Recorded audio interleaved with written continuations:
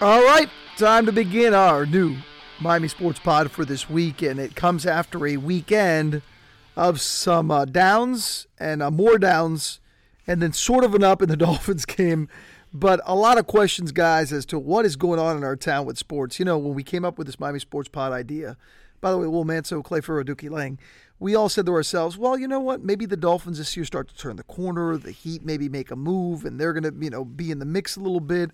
The Canes are coming off the Coastal and the excitement. The Panthers are supposed to be that playoff team this year. And then we're just kind of where we are now. Now, the way we're going to do the pod today, Clay, and I'll start with you, is how depressed is this sports town right now? The Dolphins may have lifted our spirits a bit on Sunday, but then again, it was after one of the ugliest wins you'll ever see. Is this the low point for this town in a while? Yes, and the reason why is that at least if you're really, really bad, you have hope for the future because you know that something's coming around the bend. I remember, and look, we like to let people know who we are as people and who we follow in our personal lives. You guys are Giants fans. I remember last year when the Giants started losing over and over again, I would come in, and the first thing we would do after we broke down the Dolphins stuff was Will would get on, and we would start breaking down mock drafts because you were looking ahead to having the first or second pick of the draft, potentially. And then ruining it. And that's a different discussion. But the point was you had something to look forward to.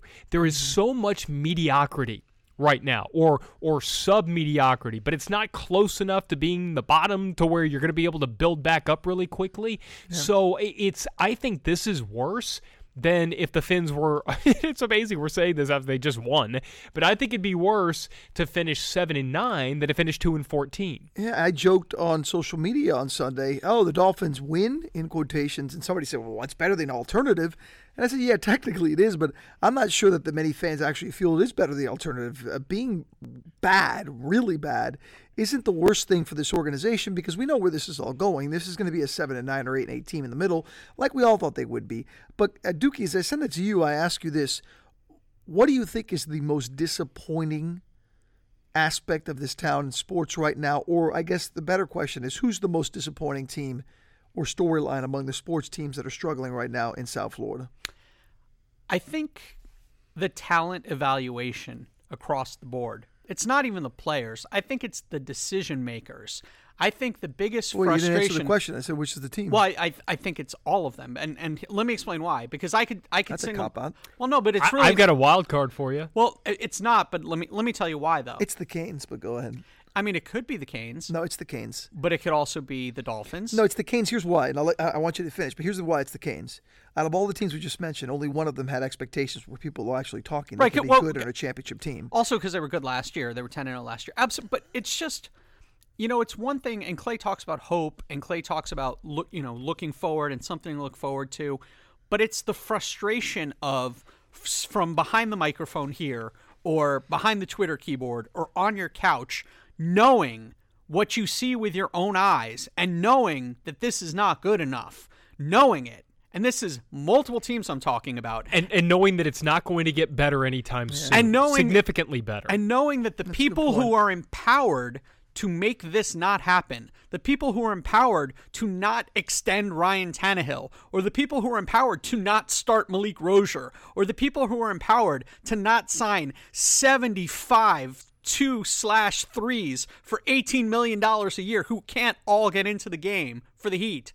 All of those decision makers, like, we know it watching from wherever we're watching, and we're not paid to do it. This is not so. How, like, I think the overall frustration is like, why double down on Ryan Tannehill, for example? Like, I'll take Tannehill or any of these decisions that are being made that are so clearly wrong and are playing out to be wrong. Well, I think the answer is this. I think the answer is people want to save their jobs, and it may be less so for the Heat because Pat Riley and Eric Spoelstra's jobs are as secure as they come, but they want to save in the Heat's case, the Heat try this now and try to sign these guys, and because they truly think some of these guys have bought into the culture and can be better. But I think more than anything, the Heat have an image to uphold more than probably every team in this town because they've actually been good of late. They've been very good, championship good, 4 different times, so I think, you look at or 3 different times,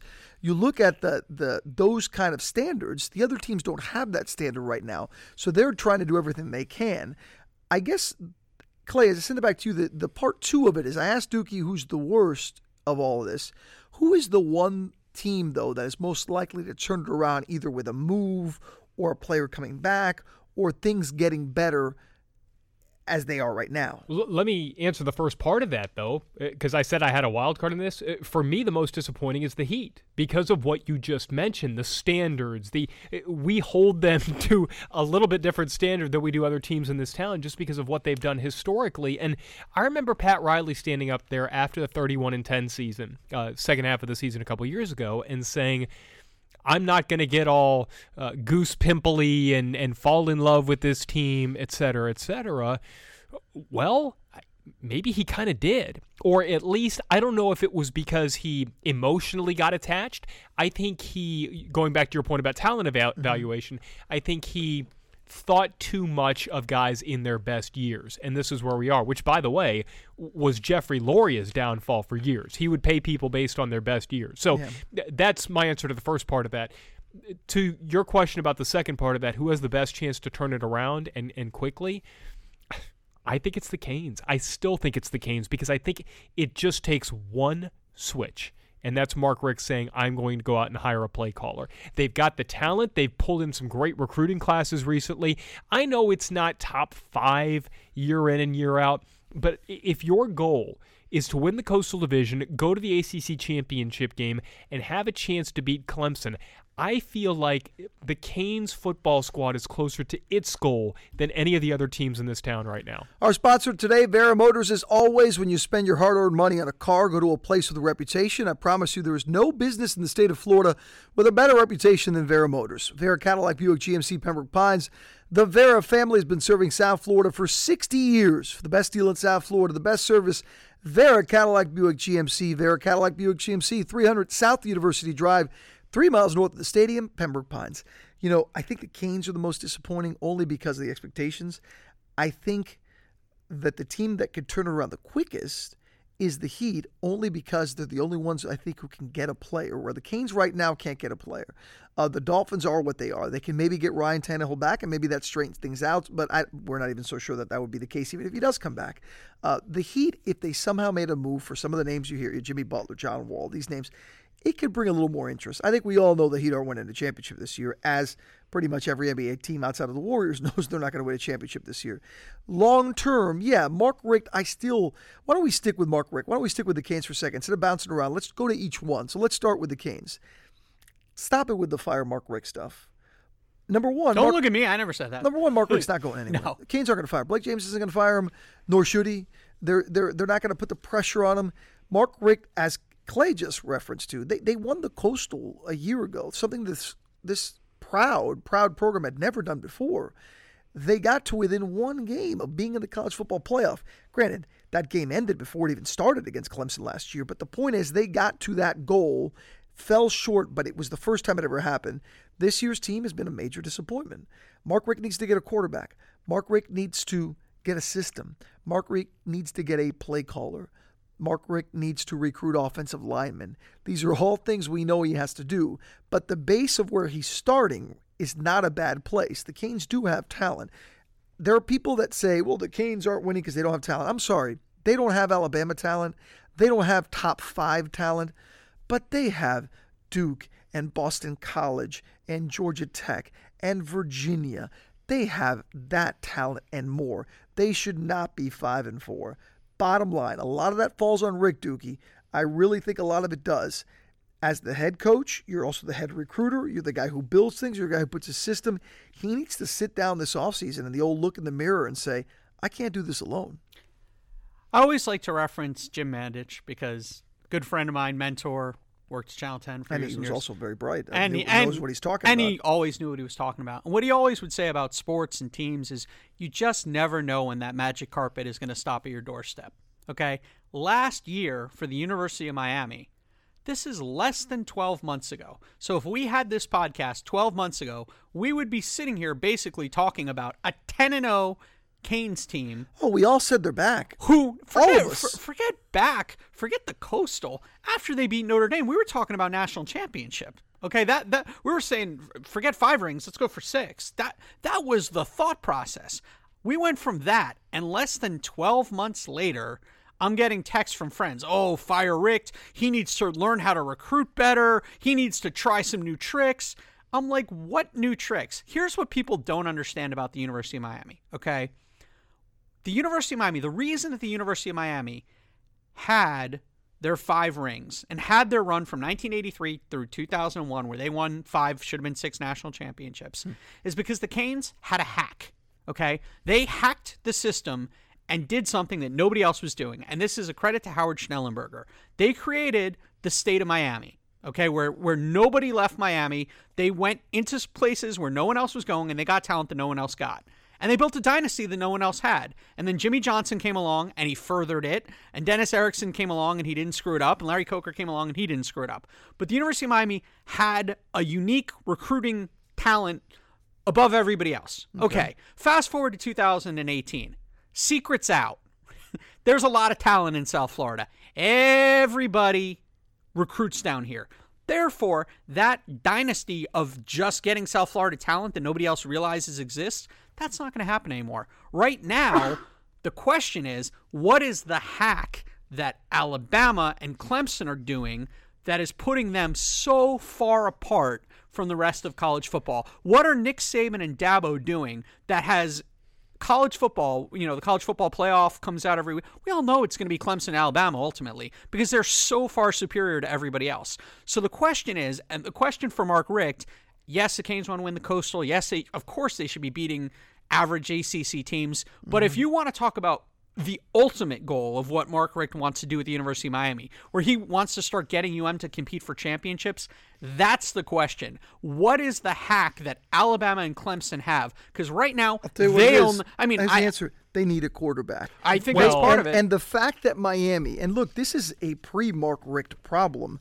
Miami, obviously being an alum, I follow Miami, but since I got in this town, I look back and I think when I first got here, and the Canes had Ken Dorsey, and obviously, look, Ken Dorsey, we can all agree, was a great college quarterback. But Ken Dorsey couldn't do it alone. He had enormous playmakers. Outside of surrounding a very good quarterback with enormous playmakers. He wasn't sacked the year they won the national championship. He wasn't sacked once. You have to get – so outside of that, which again, and this isn't to diminish what Ken Dorsey was, but we know that Ken Dorsey – he was a money player in those moments, but he had enormous talent around him. And as you just mentioned, protection. So outside of building that around a quarterback who's very good, you need to get a quarterback who's very great. And if you look around college football, schools, Clay, and you know college football better than anyone I know, schools, the big-time schools, even some of the schools that you wouldn't consider, like for instance, how does an Oregon get a Justin Herbert? He's from Oregon. I get it. He stayed there. In this particular case, the guy who stayed home and likes it. But how does a USC get a Sam Darnold? How do a year in and year out you see these quarterbacks? How about this? How does a Duke get a Daniel Jones? They paid him. I mean, no, but I'm being honest. We know it's always easy to go to Alabama. We know how Alabama gets players. They have Nick Saban in their machine. But I don't even mean that. How does Miami miss out? Or are they getting guys?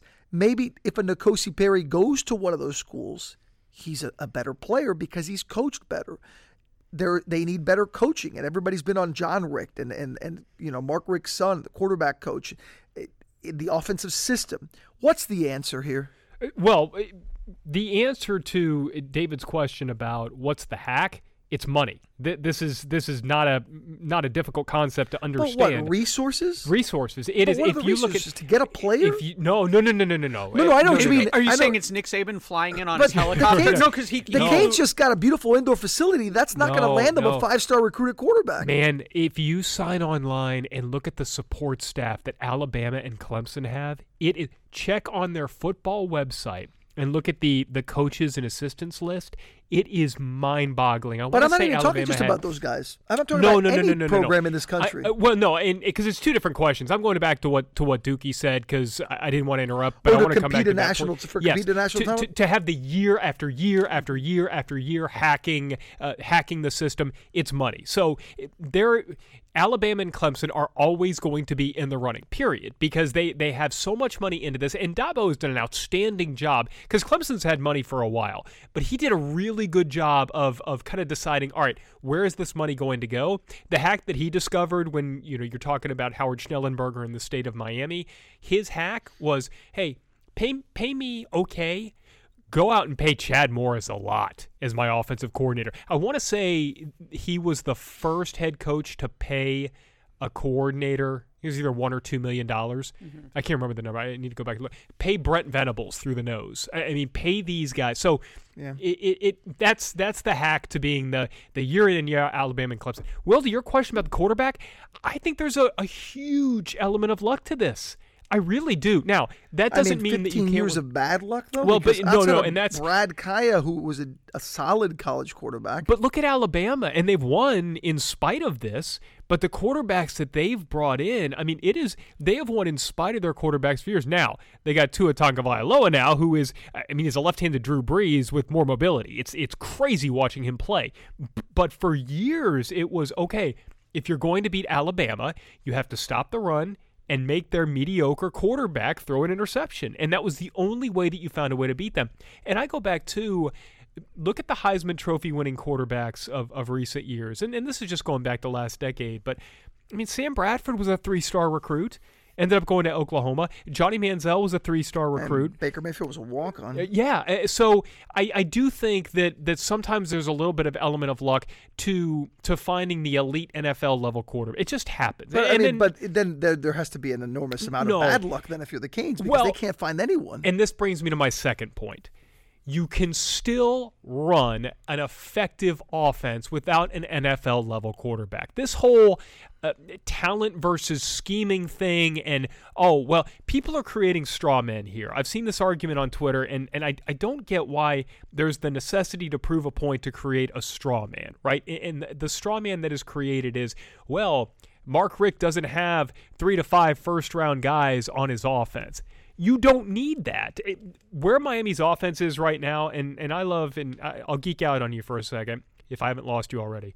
But there's a metric in analytics. No, if you're listening, you're getting what you deserve. This is true. If you're 17 minutes into this podcast. Yeah, the way everything is analytics now, and one of the ones that I like, it's S&P. It's a new way to measure efficiency of offense. How good is your offense, basically? And it adjusts for schedule strength. So, it's not, all right, total yards. Well, a Division II school or a Division I school that plays terrible opponents they get more total yards than everybody because they play better. No, this adjusts for schedule strength.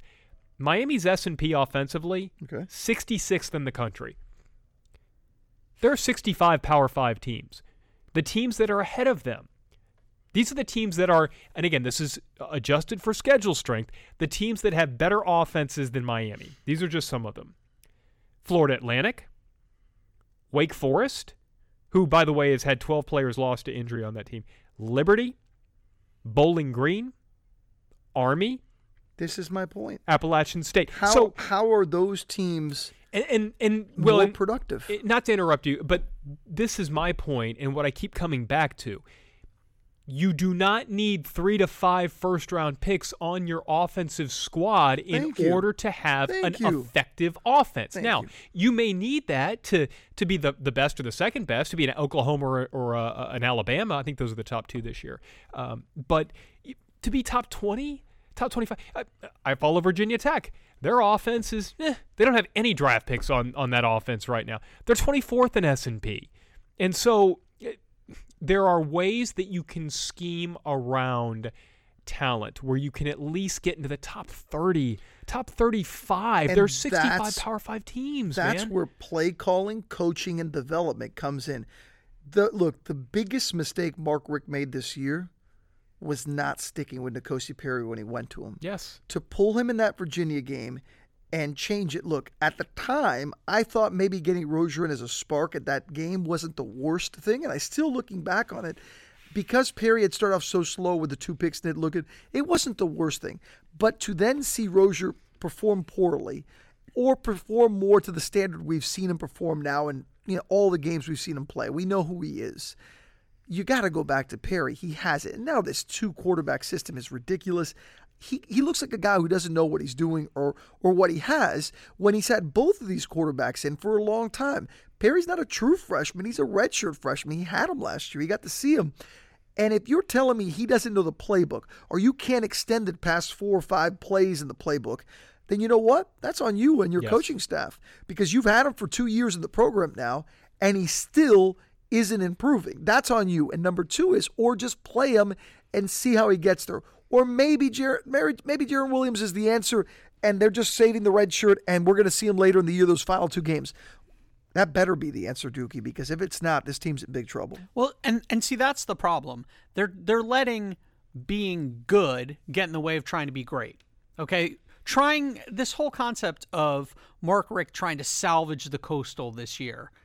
This needs to be a bigger vision program issue. Instead of grasping at whatever they can salvage from this crappy season, which 5-4 is, by Miami standards, not a good season. It's a terrible season for them. I mean, so rather than Al Golden-esque. Yeah, so rather than like grasp at straws, just look big picture. Same with the Miami Dolphins. This is what infuriates me. The big picture is the University of Miami, if they're going to have any success, it doesn't have to be a first-round NFL quarterback, but they need a good college quarterback, okay? There are 4 quarterbacks currently on their team. One is a senior who you know exactly what you have, who's okay, who did a good job last year not messing it up during the turnover chain, everything was going on, but who is limited and who is leaving in 3 or 4 games. Mm-hmm. I say 3 or 4 games depending on if they make a bowl game, what the bowl game is, etc. The second one, as you mentioned, is a redshirt freshman, been in the program 2 years, been waiting for him. You put a red shirt on him last year, should be talented. Third one, currently serving a 4-game suspension for we don't know what, but again, a young guy who was supposed to be a good quarterback in Weldon. We don't know what we have. And then you have a true freshman in Jarren Williams who comes in, who's highly touted, who, again, big picture, you want to be smart. You don't want to play him enough games to burn his red shirt, but you'd like to see what you have in him. So those are your 4 candidates right now, plus whoever you recruit. Which at the moment there is no one in the pipeline. There's no reason Rozier should play again.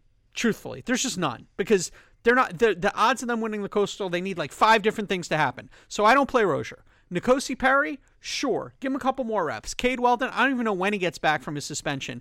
And then Jarren Williams, if you can get him some snaps without burning his red shirt, so you can kind of see what's there, go for it, because that is the question that has to be answered. Clay, you mentioned the Giants earlier. I mean, to use the analogy of the New York Giants, and we talked about how they had the 2nd pick and they took Saquon Barkley. If you look at that franchise, okay, the Dolphins play, I'll use the Jets because the Dolphins played the Jets on Sunday. Sam Darnold was terrible. He looked like a rookie. He threw 4 interceptions that probably should have been about 8. He was clueless. He couldn't get out of the pocket. No one was open. The Dolphins won by default. I'm sorry. Their defense was great. Yay, congratulations, Matt Burke. You saved your job a week. That was one of the worst offensive teams I've ever seen in the Jets. Just horrendous. However, if the Jets have a terrible year, which it appears they're going to have, but over the course of the 16 games, Sam Darnold starts to work out some of the kinks, and he starts to figure out some of these things, and he starts making his mistakes. And at the end of the 16 games, he's much better than when he started the 16 games, and they start 2019 with a quarterback. It was worth it. A 21-year-old quarterback. Because then you're looking towards the next 15 years. Okay? This has been my point about Perry. I'm with the University of Miami, if they played this year, and God forbid they didn't win the Coastal, which I swear I did not know the Coastal existed until Al Golden came to the University of Miami. I watch ACC. Since I was in school in 2000, I've watched ACC basketball. I watched 30 Duke games a year. I watch every University of Miami football game. I had no idea the Coastal and the Atlantic until Al Golden came and made it a goal to win the Coastal. I didn't know Miami was in the Coastal because I didn't care about the Coastal. I want to win the ACC and win the national championship. Period. End of discussion. Okay, but now it's all about the Coastal. I digress because I started talking about Al Golden and I got all fired up. But the point is that the Canes, even if they didn't win the Coastal this year, but they developed, if they left this season, the same way if the Jets leave this season going, you know what, Darnold took his lumps, but he's ready to go for next year. If the Canes had Nicosia and he took his lumps, but he's the guy going into next year, and he's going to be the Canes quarterback for the next 2-3 years, and you feel good about him, and he went on the road in Virginia Tech and lost, but he learned some stuff, and he worked his way through the Florida State game, and he's learning to make his reads, and he's getting deeper into the playbook.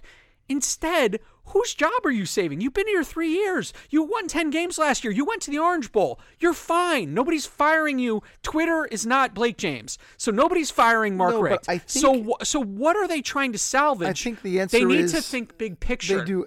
Here's the thing. This is the optimistic side of me. I think Mark Richt does see the big picture, but I think his big picture includes... after what happened last year, winning another Coastal. Because they won the Coastal last year and they came with the expectations this year, I think Mark Richt is trying to do everything, as he should. Every coach should try to win every game you play and give yourself the best chance to win, as he talks about with Malik Rozier. I think it's been a miscalculation because I don't think Malik Rozier clearly gives you the best chance to win. Right. I think N'Kosi Perry's the most talented guy. There's only one thing that salvages this Kane season. It's not winning out. It's not winning the Coastal. It's when Jarren Williams plays...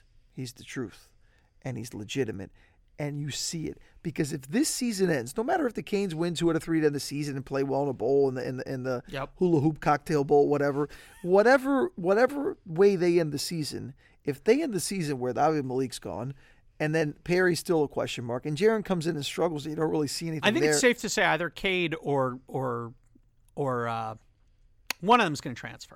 That's just my N'Kosi. Well, I mean, I don't think they're both going to stick around for 4 years. That's going to happen. That's why you get 3 or 4 guys, because you know that 1 or 2 will stick and your other guys transfer. I think the only way this season is salvaged from a Canes perspective is that you get some sort of silver lining at the end that, man, Jarren Williams looks legit. He was an Army All-American, all those things, the pedigree that he came with. Kid's big, strong, he's got a strong arm. I haven't seen much of him because, again, we don't see them at practice. We don't see them in the scrimmages. We recreate their scrimmages, but we don't see them. Because we don't. He played very little in that Savannah State game, I think. You can't really get a gauge from that. But, yeah, if that happens.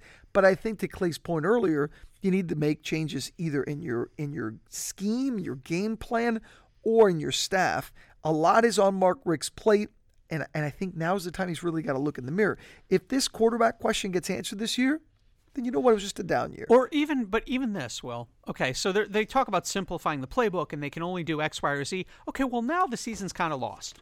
Okay, in terms of most of the goals that you have. So when you got nothing to lose. So why not try and expand the playbook for either Jarren Williams or N'Kosi Perry? Why not throw a little bit more at them? Let's throw them out of their comfort zone. See what they can do. Maybe you don't have to baby them quite as much. Maybe you don't have to, because at this point you lose Georgia Tech, you lose Virginia Tech. I mean, the season's lost. The 3-game losing streak, that was it.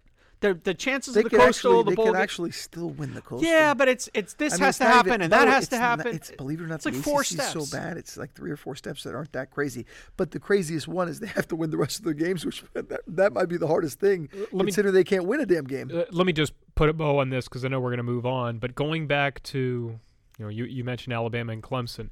What did Dabo Swinney do this year, a year after making the college football playoff? We're talking about quarterbacks. We're talking about benched his quarterback that got him there. He benched the quarterback that got him there because he looked at the situation and said, if I'm going to beat Alabama, he made that decision for one team, to beat Alabama. He said, if I'm going to beat Alabama, I have seen the ceiling for this team with Kelly Bryant at quarterback. And by the way, Kelly Bryant may go somewhere else. He may come to Miami for all we know as a grad transfer and end up playing really, really well.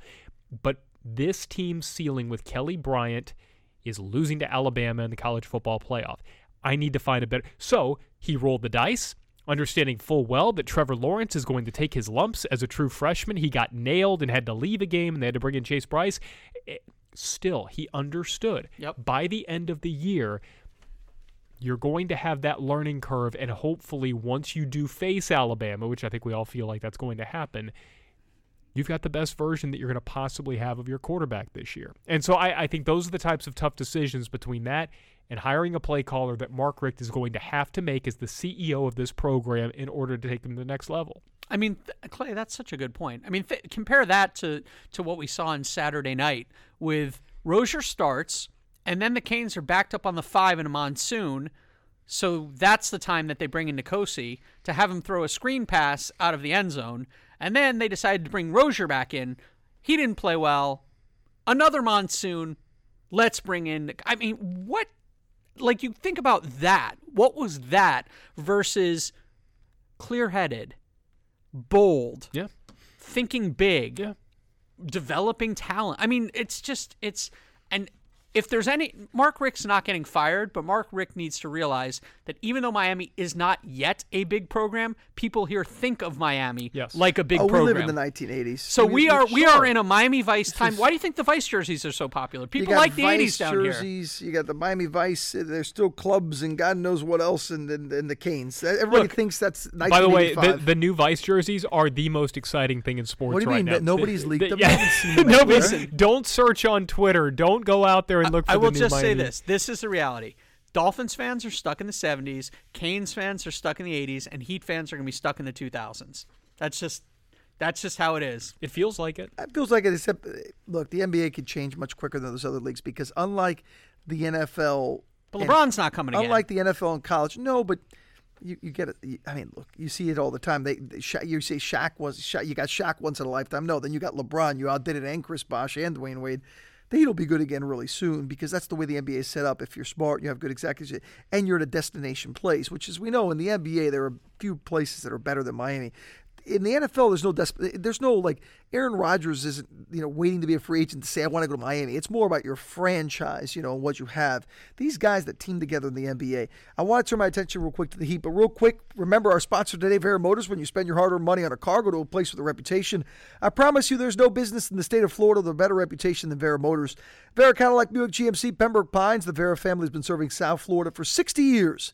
For the best deal in South Florida, the best service, Vera Cadillac Buick GMC. Vera Cadillac Buick GMC, 300 South University Drive, 3 miles north of the stadium, Pembroke Pines. I want to end these final couple minutes talking about the Heat.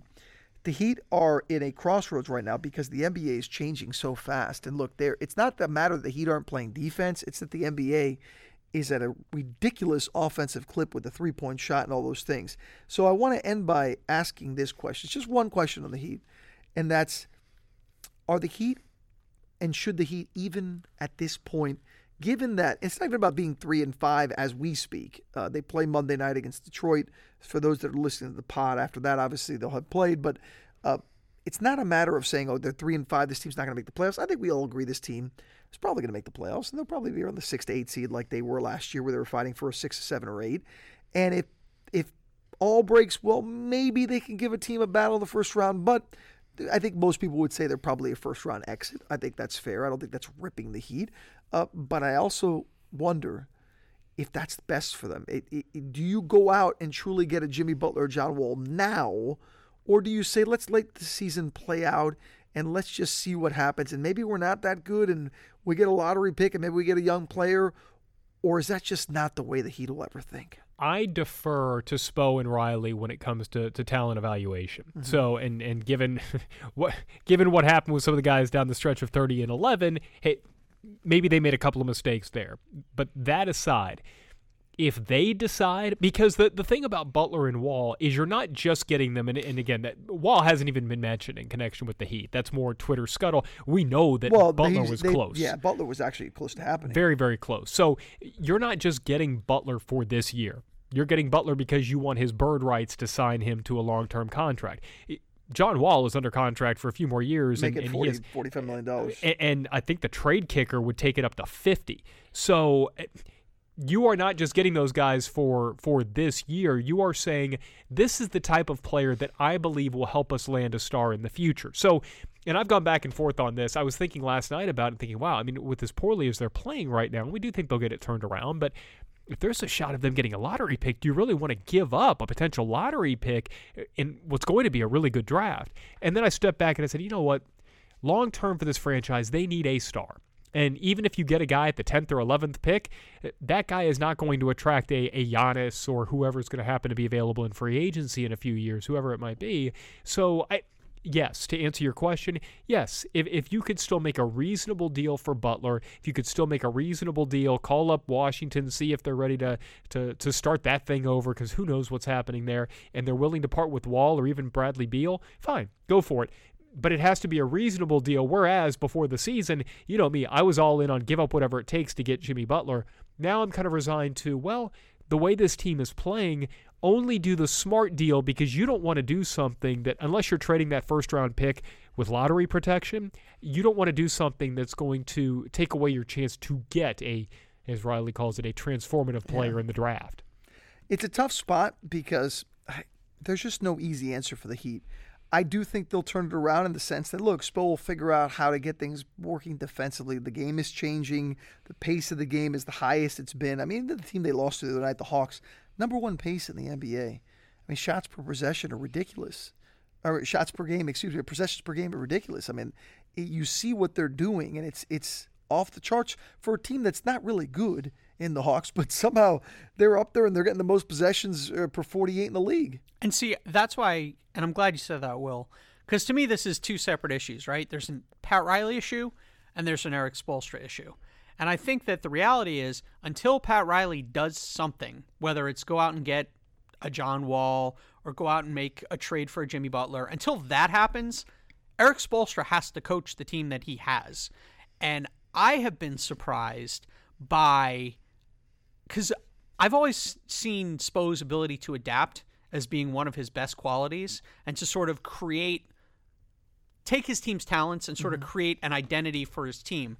I have never seen, and we're less than 10 games in, so relax, but I don't remember seeing a Heat team with such little defensive force. The NBA can change, and there are games in the 145s, and I mean, as one of you guys said the other day, these look like all-star games. I mean, these scores are ridiculous.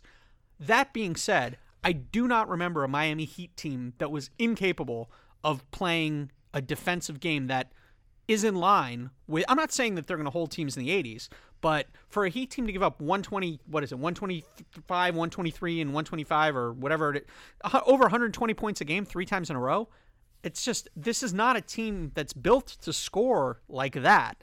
And so I think rather than transforming the roster, I think they need to figure out what the heck they're doing right now. Sure, big picture, yes. If tomorrow you get a perfect offer from Minnesota and Jimmy Butler's on the next flight, do it. But given that it hasn't happened, and how long have we been talking about Jimmy Butler on this podcast? Over a month. I mean, forget it. I think before the summer we were talking, he was one of the names that we were kicking around. I think you got to play with the team you have right now. And the team that the Heat have right now and the players that the Heat have right now are better than they are defensively. And Spo's got to get that out of him, and they've got to figure it out. I don't understand why he hasn't figured it out. Well, I think he's tried to figure it out. The guys are giving too much space to guys, and they played against the Hawks the other night. The second half, that was, I think they gave up 48, 49 points in the second half, including 21 points in the fourth quarter. That's a defense in this new NBA. That's basically holding a team to 100 points, which would make you the best defense in the NBA, by the way. Which is what this team and this franchise has always. It's got to be 48 minutes. So you can't give guys space. You got to be in guys' faces. And yes. I don't know if it's a continuity thing because Spo's trying to do so many different lineups. In a night like, for instance, Hassan is a focal point, and then the next night against a Hawks team. It's funny because Hassan only played, I think, 16, 18 minutes against the Hawks, and everybody talked about, the pace. Yeah, but, I mean, you've had that pace. I mean, they had that pace against Sacramento. They had that pace against Charlotte twice, and Hassan still played a lot of minutes. I don't know if there's really an answer to this. Can I propose an answer to this? Pick your best 5. Pick in a positionless world. Pick the 5 guys on your team who are willing to play the type of Miami Heat defense. They all play the same position. That's the point. So take the best 5. Don't make it based on contract. Don't give Tyler Johnson minutes because you're playing him $18 million. Let me just tell you that they're not playing Tyler Johnson. They're playing Tyler Johnson because Spo has always been. Look, I said this before. As crazy as it sounds, that team from a couple of years ago that went nuts in the second half, Tyler Johnson led the NBA in fourth quarter minutes that season. This isn't new that Spo likes playing Tyler in big minutes and in key spots. He has a faith and belief in Tyler. Now, Tyler for whatever reason, hasn't really validated that on a consistent basis. Now, I will say this, though. He has had a couple nice games in a row to end last week. To end the week, he had a couple nice games in a row that it looks like maybe he's finding his groove a little. But with Tyler, we've always seen that it comes down to being consistent. He's not necessarily the most consistent player, but it's just there's no easy answer here, guys. There's no magical lineup. But I'm just surprised that even in a world where all of the Heat players are 7s across the board, 7 out of 10, okay? They don't have any 10 players. They don't have any 4 players. They're a bunch of 7s, right? In terms of ability, 1 through 10. I'm surprised that even with that group, whatever iteration he comes up with, whatever 5 he has on the court, since when do the Heat give up wide open 3 after wide open 3 after wide open? I refuse. Right. I refuse to believe. Oh, it's just that, you know what? Basketball has changed, and from now on, everybody has to. Every night the Heat are playing the Warriors, and they're going to give up 130 points. I'm sorry, I don't think that's the NBA. I don't think that's what I think the Heat are going to. I think. Without making a single move, I think the Heat are going to figure it out because I think Erik Spoelstra could not tolerate giving up 130 points a night. I tell you what, he's not going to tolerate it, no. If he does, I think it'll be his best coaching job. Here's why.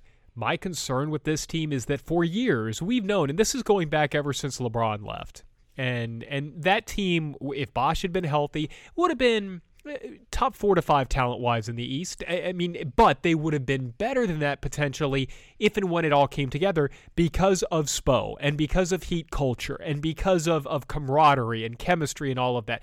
The Heat are the team that always play a little bit above their talent level. So even the last 3 years, we knew heading into the year that these teams, and again, that's assuming, again, when Chris Bosh got sick, this team was not top 8 in talent. It's still not top 8 in talent.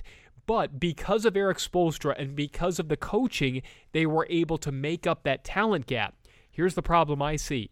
The new NBA rules, the freedom of movement, you can't muck it up anymore, to use Erik Spoelstra's phrase. What the Heat used to do, getting up in your grill, making everything tough for you, the new rules don't let you do that as much. Now, the three-point shooting is one thing, and giving up open threes, that's inexcusable, and you can still get in someone's face on a three-pointer. There's no rule against that.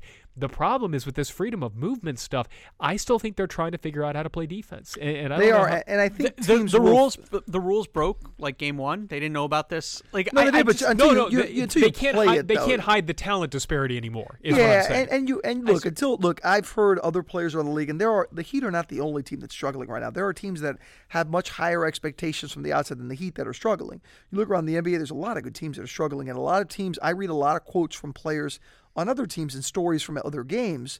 Players are saying the same thing. Dwayne Wade, 16-year veteran, knows the game better than anyone. He said, look, we're still feeling our way through this. We're still trying to figure this out. That's why I think they do get a little of a pass, but I think we also understand that the upside to this team is probably what we've seen the last 3 years. It's probably what I think everyone expected them to be. So, again, this town, we started this pod saying about the disappointment of this town. And right now, I think, Clay, you said it best in the beginning. It's the way we'll end the pod. There's just a lot of mediocrity in this town right now. We didn't even get in depth on the Dolphins, and it's not because we want to dismiss a win. They won. They beat the Jets 13-6. You mentioned Sam Darnold was awful. The Jets are horrendous. But we all know we're going to be sitting here next week, and we're going to be doing a podcast, and the Dolphins are going to be 5-5 going into the bye. That's just the way it is. And a few weeks after that, they're probably going to be 6-6 or 7-7, and then lose a game they shouldn't, and they'll end up 7-9 like they always do. Since we've been all doom and gloom, can I tell a funny joke that I just saw on Twitter to kind of make us all laugh? Please. This is from Vishnu Parasuraman. He writes for Slice Miami. He writes a lot of Canes stuff. The Hurricanes, this is true, the Hurricanes got a commit from a recruit, a punter, over the weekend. Thank God. Is he named Fiegels? Please don't be named Fiegels. I got to give him credit because this is great, and this kind of puts it all in perspective. His quote, I guess that was the one recruit who saw our offense and was excited. That's a very good point. That's the way we ended, too, because it's true. Everything in this town has become a punchline. Someone save us. We need a savior. We need a hero, Bonnie Tyler. We need a hero. Mesa. Calling out for a hero for the morning light. Mesa. Marlins are going to trade JT. Gotta be right? fast, yeah, and get Gary Sanchez. Strong for the fight. See, anytime Clay ends on a song, it's bad or good. Look, anything better than mediocre. That's all I got to say. I need a hero.